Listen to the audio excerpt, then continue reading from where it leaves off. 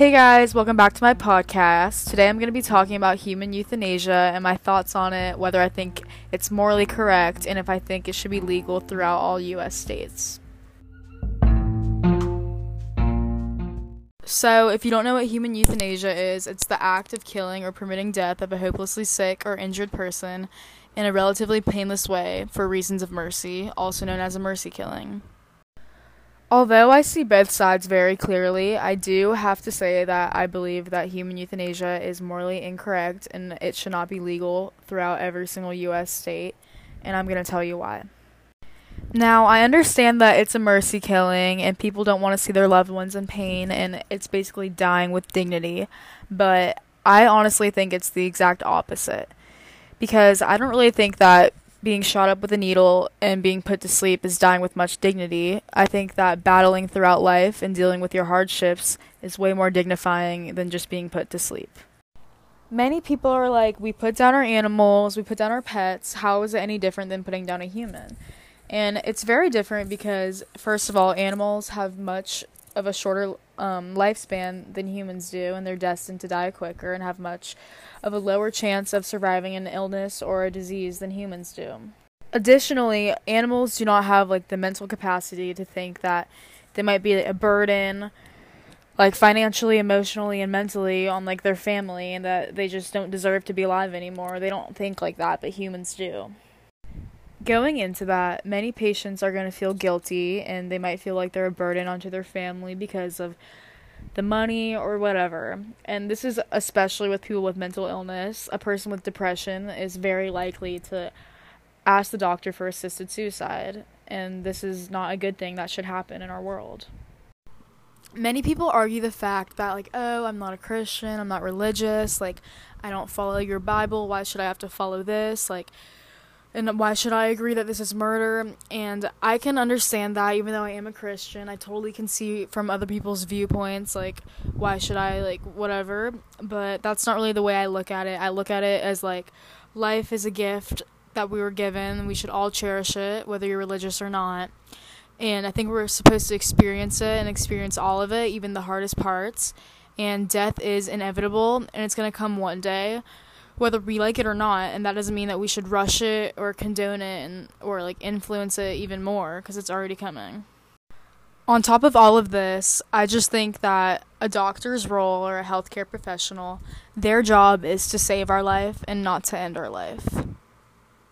Human Life International, defending life and family around the world, states, there are literally hundreds of cases on record where doctors have judged people to be irreversibly comatose, and they've awakened to lead perfectly normal lives. In fact, it is safe to say that there are many more people who have awakened from irreversible comas than there are innocent people who have been executed in this country. Euthanasia truly does allow people to choose death for a reason beyond their disease or illness. FutureOfWorking.com states, when surveying individuals who qualify for euthanasia program, over 90% said that it was their loss of autonomy that was driving their decision, not the actual diagnosis of the terminal illness. The survey asked patients to choose any reason that applied, and 90% of the people also chose a restriction in their usual activities as a primary factor in their choice. The survey also showed that only 1 in 4 people who decide to pursue the idea of euthanasia say that pain is an influencing factor in their decision. Imagine a loved one of yours has gotten euthanized, but you still know that there is a chance that they could be alive right now. Think of people such as Tiessa Franklin. This little 21-month-old girl ingested a huge quantity of antidepressants drugs on February 4th, 1988, and she lapsed into a deep coma. After a rather cursory examination, doctors at the Mercy Hospital pronounced her clinically brain dead and stated that she would be a good candidate for an organ donation. However, only 18 hours after slipping into the coma, she began to recover, and on February 11th, only 1 week after her near-fatal incident, she was released from the hospital. Erin Shanahan, Mercy's Hospital's perplexed head pediatric nurse, said that we would have never guessed it would turn out like this. Believe it or not, that's not the only case like that. Leslie Bond, Scott and Jeff Mueller, the list goes on, but I don't have enough time for that. I have a different perspective because last year my brother's girlfriend's little sister, Josie, got diagnosed with brain cancer. She had horrible migraines, seizures. The pain was bad, but luckily she got brain surgery and now she's a 100% happy and healthy girl. And I know that, like, there are restrictions. Obviously, she couldn't just get human euthanasia.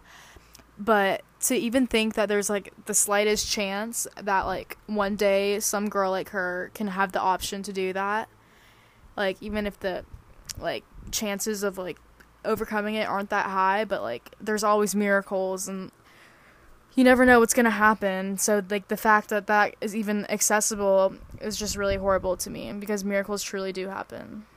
So, I do not think that George killing Lenny falls under the Death with Dignity Act, because it's very different when it's, like, a hospital, a doctor killing you, but that was totally separate from a hospital or a doctor. It was just a friend killing a friend, which, honestly, I don't think that George should be punished for his crime, because we know that Lenny, regardless, was gonna go to a bad place, either a mental hospital or get horribly punished. So I do not think that he should be punished for his crime. And there is a very strong connection between human euthanasia and the novel, because although they are similar, they are not the same.